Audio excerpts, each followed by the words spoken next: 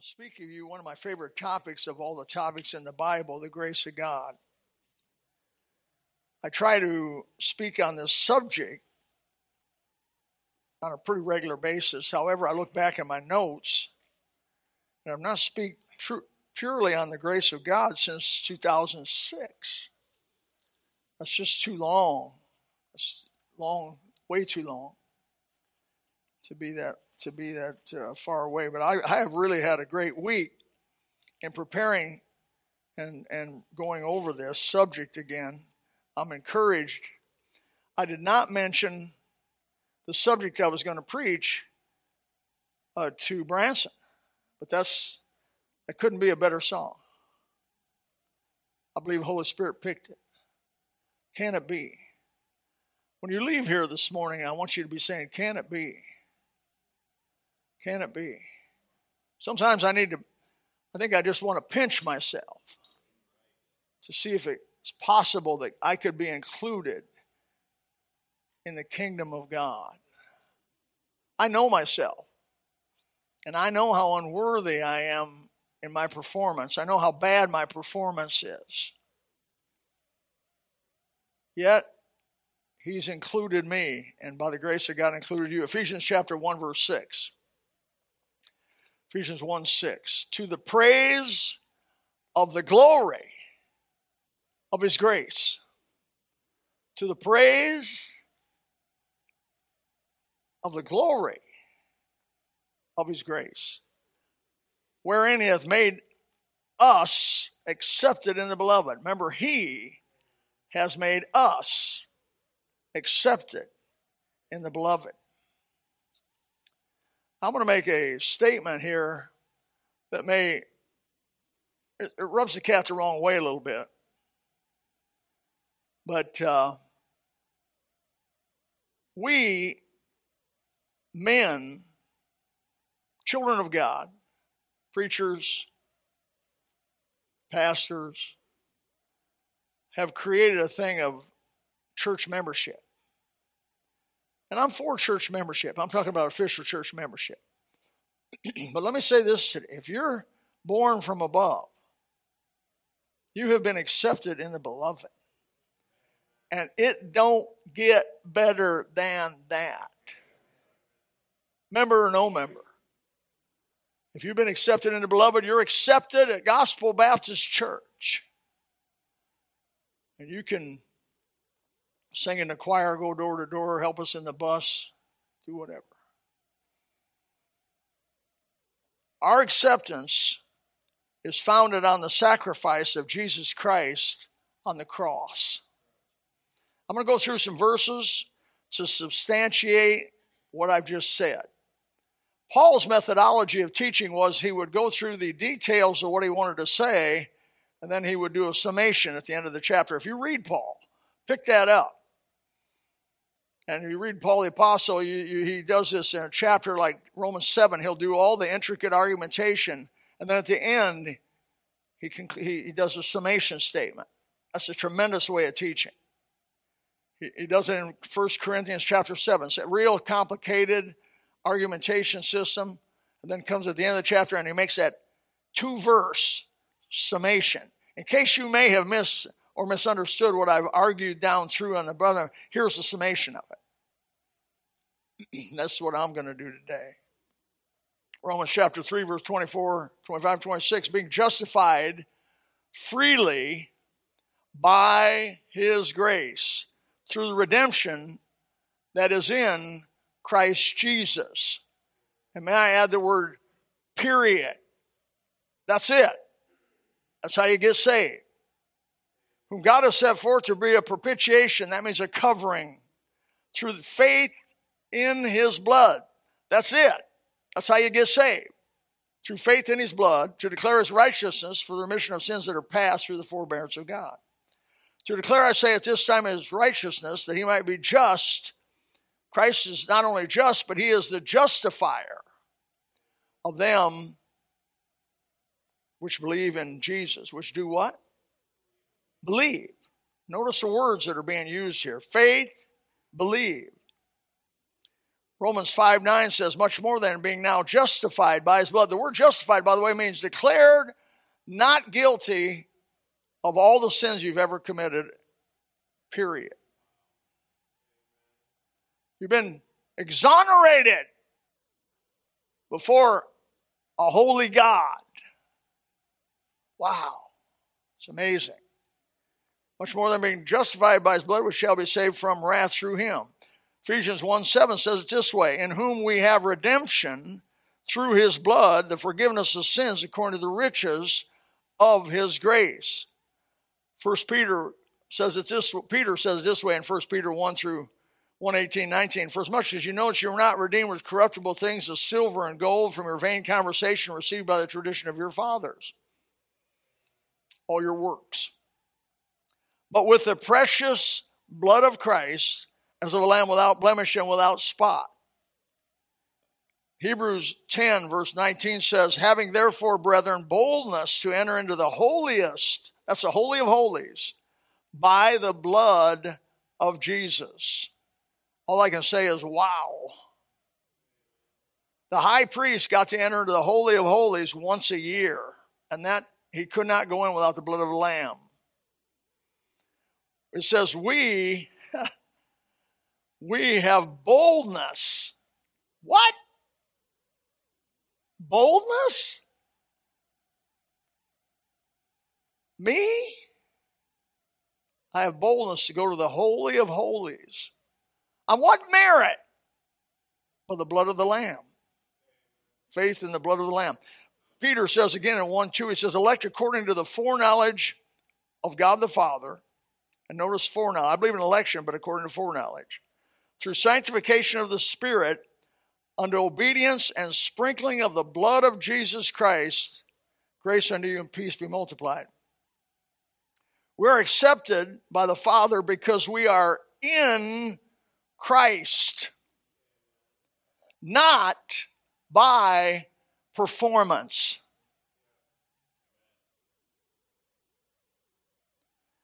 Philippians, and you need to mark this one down, Philippians 3:9. Philippians 3:9. You want to mark that in your Bible, you want to, later on, you want to meditate on this. And be found in him, not having mine own righteousness, which is of the law, but that which is through the faith of Christ, the righteousness which is of God by faith. When I stand before the Lord Jesus, I'm not going to say I was a pastor. I went to school. I memorized some scripture. I read the Bible through every year. I tried to be faithful in doing visitation. I'm going to say, not just like we sang in Rock of Ages, nothing in my hands I bring, only to the cross I cling. It's only that my acceptance in the beloved is by faith in what has been done for me in Jesus Christ when he shed his blood on the old rugged cross. Woo!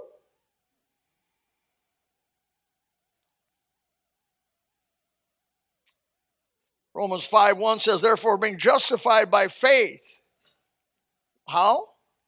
By faith. We have peace with God through the Lord Jesus Christ. This is reconciliation. This is doctrinal. This is all chucked full of solid Bible doctrine. Reconciliation. When I sinned, I became alienated from God. And God, through Jesus, through my faith in the Lord Jesus Christ's blood on Calvary, he reconciled himself to me and me to him. Now I have peace with God. And he has peace with me. As a just judge, he couldn't take all the sin I ever did and just wash it away. It had to be paid for, honestly and justly. And Jesus did that. And when I believed in the Son, he said, I am willing to accept you now into the beloved. You are my beloved child. Not based on my performance, but based on a position that I have in the Lord Jesus. We have peace with God through a person, not performance. If we base our salvation on performance, we struggle with how much performance, how long of performance.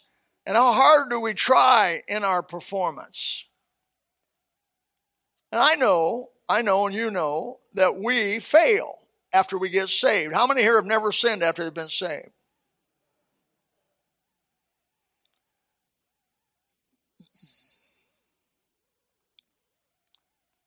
Oh, wretched man that I am. Who shall deliver me from the body of this death? Written what we call one of the greatest Christians ever walked the planet, Apostle Paul, in 7th chapter of the book of Romans. He's the one who said, I'm the chief of sinners. You're not the chief of sinners. I'm the chief of sinners. He said, I persecute the church. How could God ever include me in the beloved? That's because the blood of Jesus Christ is powerful enough to even include the Apostle Paul. And it's good enough to include you if you'll trust in Jesus by faith. And it's with all your heart. You don't play around with God. It's with your heart. You mean it. After salvation, we fall, we sin, we struggle, but that's another subject. We sometimes walk in the flesh, and our fellowship with God is broken, and it needs to be restored. But my position is never broken and never needs to be restored. It's good forever based on what God has told me, and I know God cannot lie. My salvation is as good as the character of Almighty God. If it was based on my character, I'd be lost hopelessly. Hopelessly lost. You are born again. You people that have trusted Christ, repented and trusted Christ. Repentance toward God and faith towards the Lord Jesus Christ, Paul said. It's been said a lot of ways, and I've talked about this on other messages. You've been born into the family of God. You're a child of God. You are resting this morning on the finished work of Jesus on Calvary. He said to us, because I live, ye shall live also. And he's never going to die, so I'm going to live forever.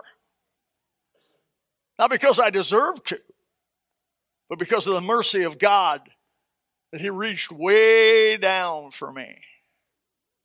The child, you say, a child can be, a child of God sins. We sin. Some in Corinth, the city of Corinth in the book of 1 Corinthians, had sinned to the place of termination. God took their life, took them out. In 1 Corinthians 5:5, it says about the incestuous man there that did a wicked sin that even the Gentiles aren't known to do. And here's what Paul said about that individual. He said, deliver such a one unto Satan for the destruction of his flesh, that the spirit may be saved in the day of Jesus, the Lord Jesus. Now that's as strong a statement as anywhere in the Bible that you rest in a position, not a performance. This man was doing evil. He was doing some incestuous relationships that even the Gentiles consider wrong. And yet Paul said, no, okay, deliver him over to Satan, and Satan can destroy his body. He'll die. He'll be terminated so he can go to heaven. His spirit will go to heaven. How about those who abused communion? 1 Corinthians 11:30 says, for this cause many are weak and sickly among you, and many are dead or asleep. How about Ananias and Sapphira, Acts chapter 5?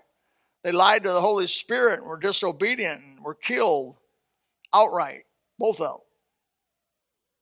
Sin causes fear and loss of relationship as a born-again believer, which is normal and natural, and if I may say, healthy.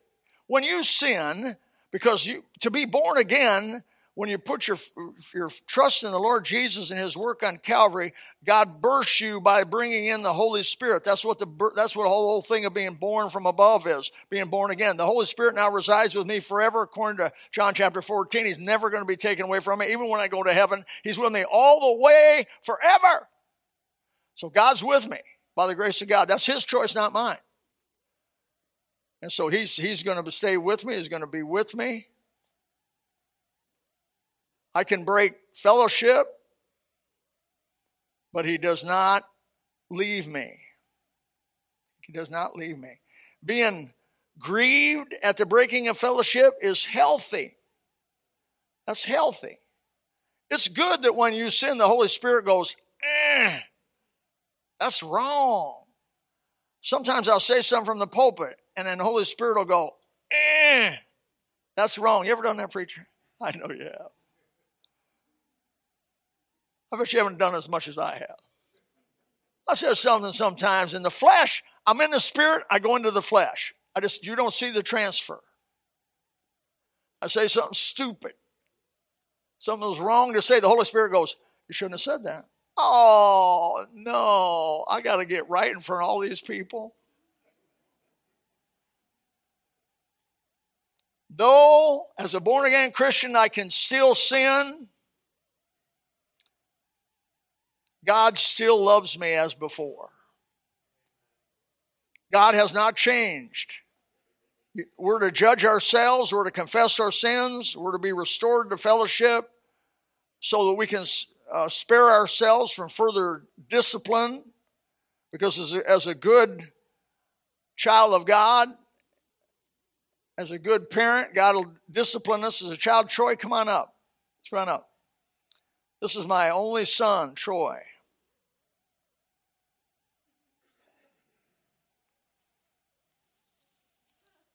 Troy's not always been a perfect child. Let me confess a few of his sins. No, I won't. This is my little baby boy. Awesome baby boy.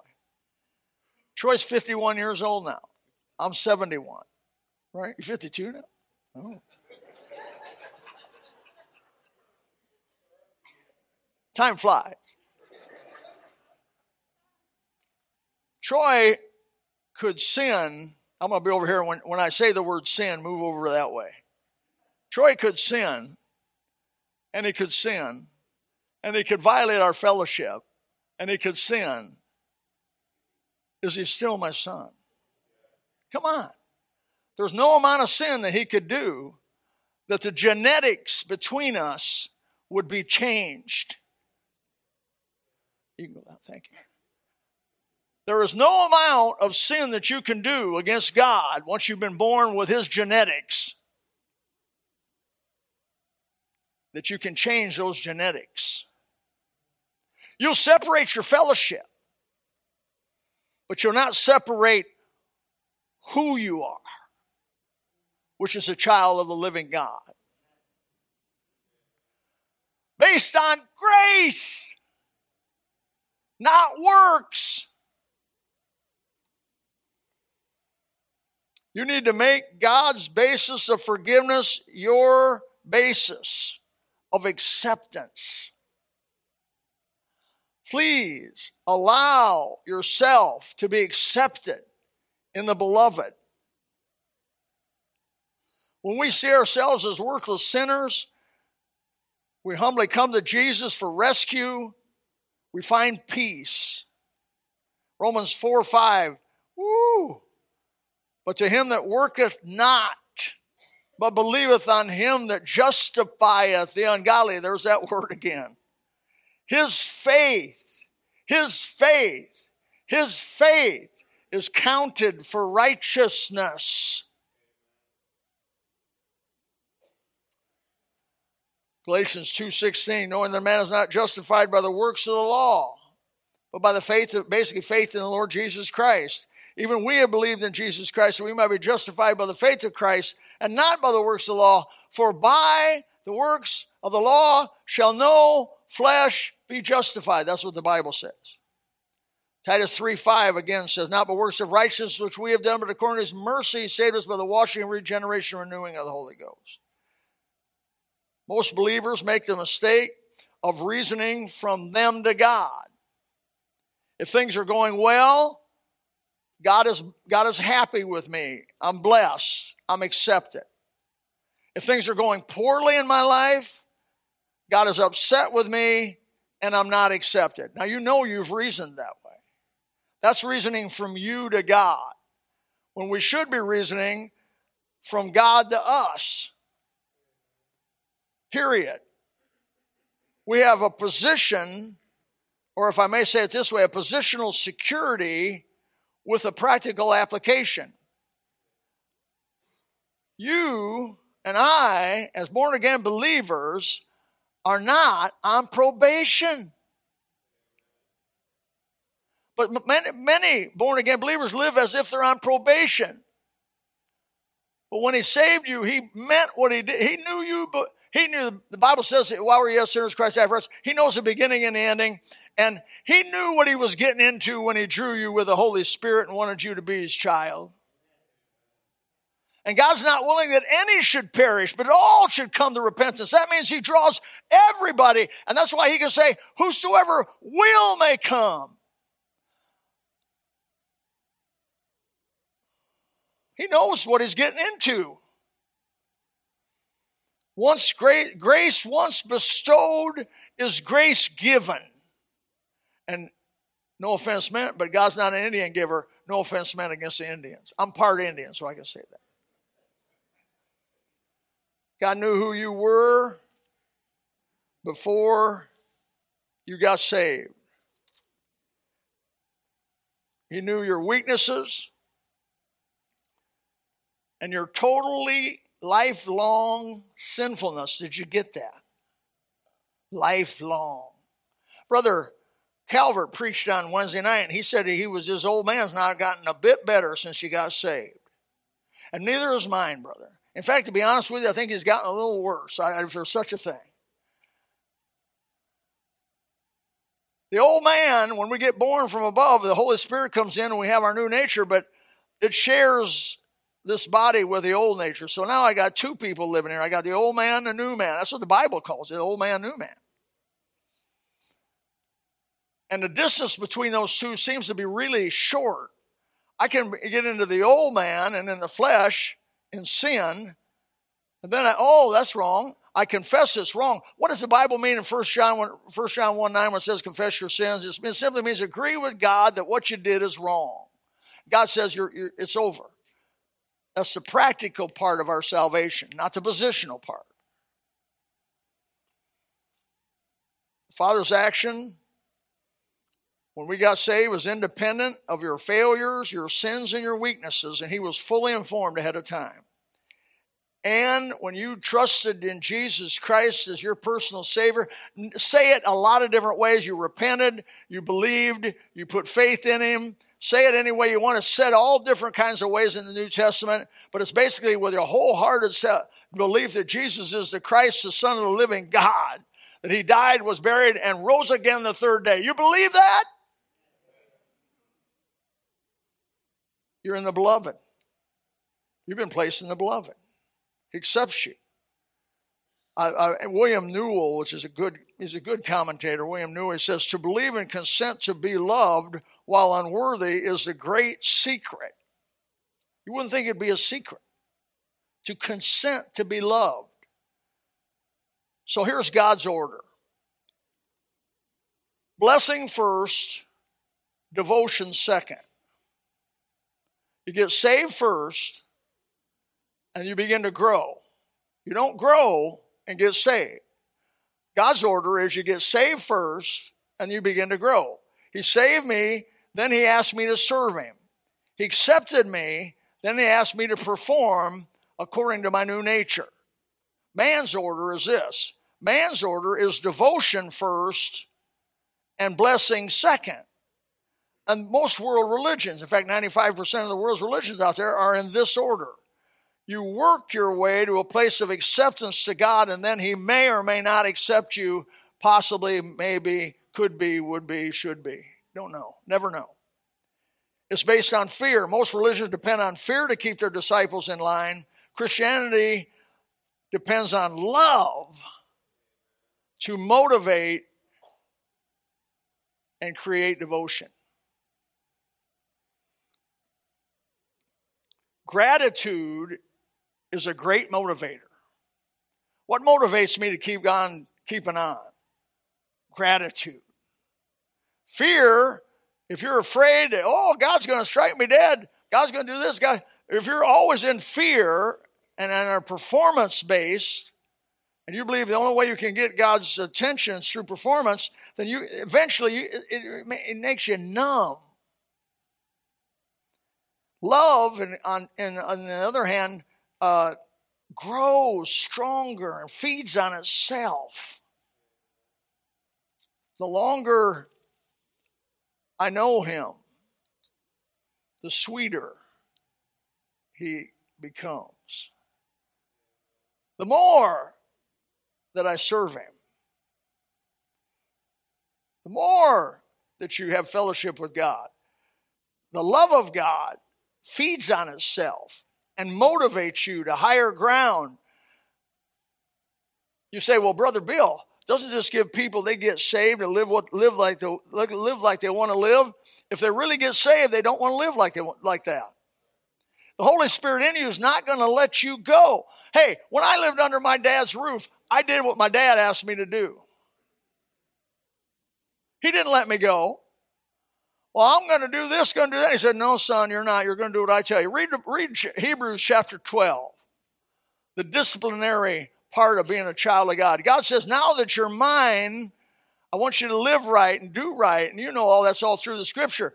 But when we decide not to do that, God in love begins to convict us of our sin. And if you won't respond to conviction, he begins to bring things into your life as punishment, and even to the place of Ananias and Sapphira, where he could terminate certain children that just become and continue to rebellious, but he never would send them to hell because they've been bought by the blood of Jesus Christ, and they're accepted in the beloved, and their genetics are of God, and they'll go to heaven, and they'll suffer great loss at the judgment seat of Christ, and they'll suffer great shame in front of Jesus Christ and all those that are there, the great cloud of witnesses, and they'll wish that they had lived for God, but that does not change their position in Christ.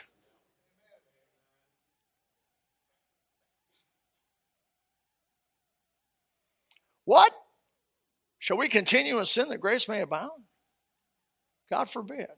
How shall we that are dead to sin live any longer therein? I'll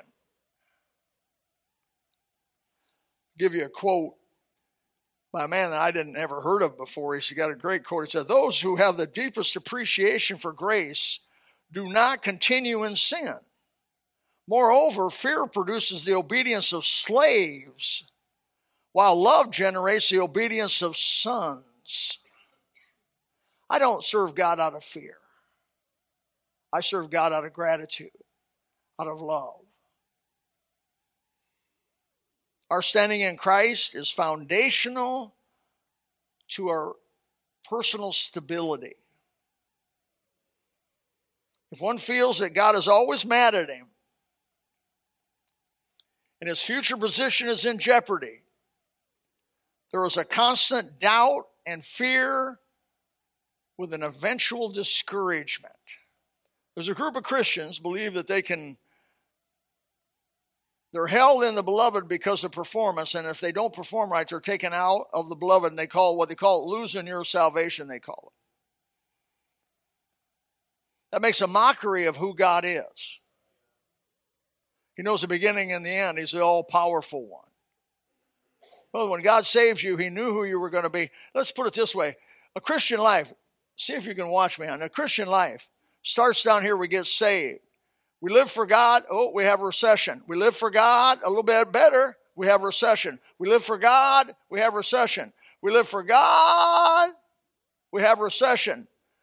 We die and go to heaven. We look at it like that. A Christian life's not one line to heaven, or no problems. I've always been obeyed. I've always been where I should be. No, it's not that way. I wish it could be, but it's not. Well, how does God look at this? We get saved. God sees the beginning and the ending. He sees you in heaven. He sees you saved. He sees you in heaven. Between those two things, he disciplines you. He helps you. He beckons you. He encourages you. And he strengthens you to live for him. Eventually, at the end of your life, he brings you before the judgment seat of Christ, and you're judged for the things done in the body, whether it be good or bad. But your soul is saved. If one feels that he's accepted into the beloved because of Jesus' righteousness and the blood shed on Calvary, plus nothing, minus nothing, he will prosper and develop gratitude and confidence as a child, not a slave. Jesus said, I call you friends. Servants don't know what their master does, but he says, you know what I'm doing. He's giving you this book here, the inside information. You know, to the world, this is a book of mystery. This book has so many mysteries in it, but to a born-again believer, this book is open to us to understand, and if you give it enough readings, and if you put your heart into it, God will let you know the secret of the ages, how the world's going to end.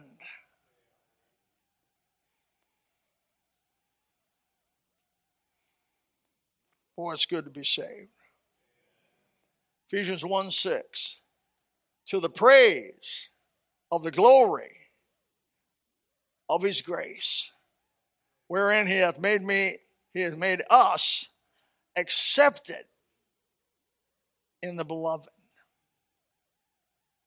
Now, if you leave here this morning and say, I'm accepted in the beloved, I can live the way I want to live. I would wonder and be worried about whether you're accepted in the beloved or not. Because people that are accepted in the beloved and have the Holy Spirit normally want to do God's will and are grateful for what he did. But I'm not saying there cannot be an exception once in a while of somebody that got born from above, that went and lived against God, like Ananias and Sapphira, like the incestuous man in 1 Corinthians, like those who abused communion, who God literally killed them because they would not respond. He took them home. I believe I've known a handful of people. Is that a handful? No, that's two handfuls. That's one handful and one. I've known a handful of people that have sinned their grace away. That's what we call it. They've been disciplined. They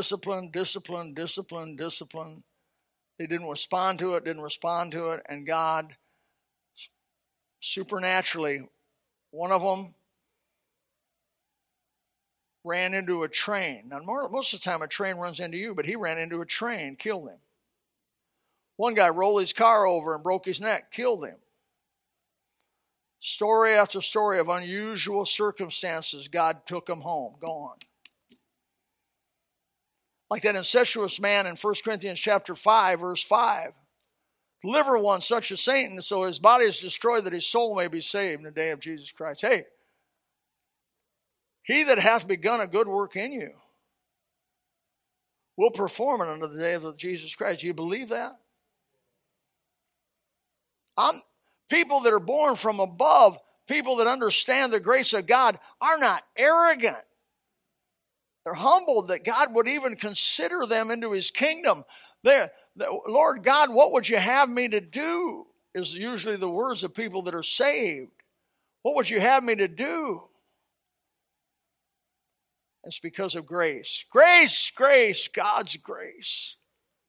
We're saved by the grace of God, not by performance. But once we get saved, we're obviously to live for Christ. I hope you got that.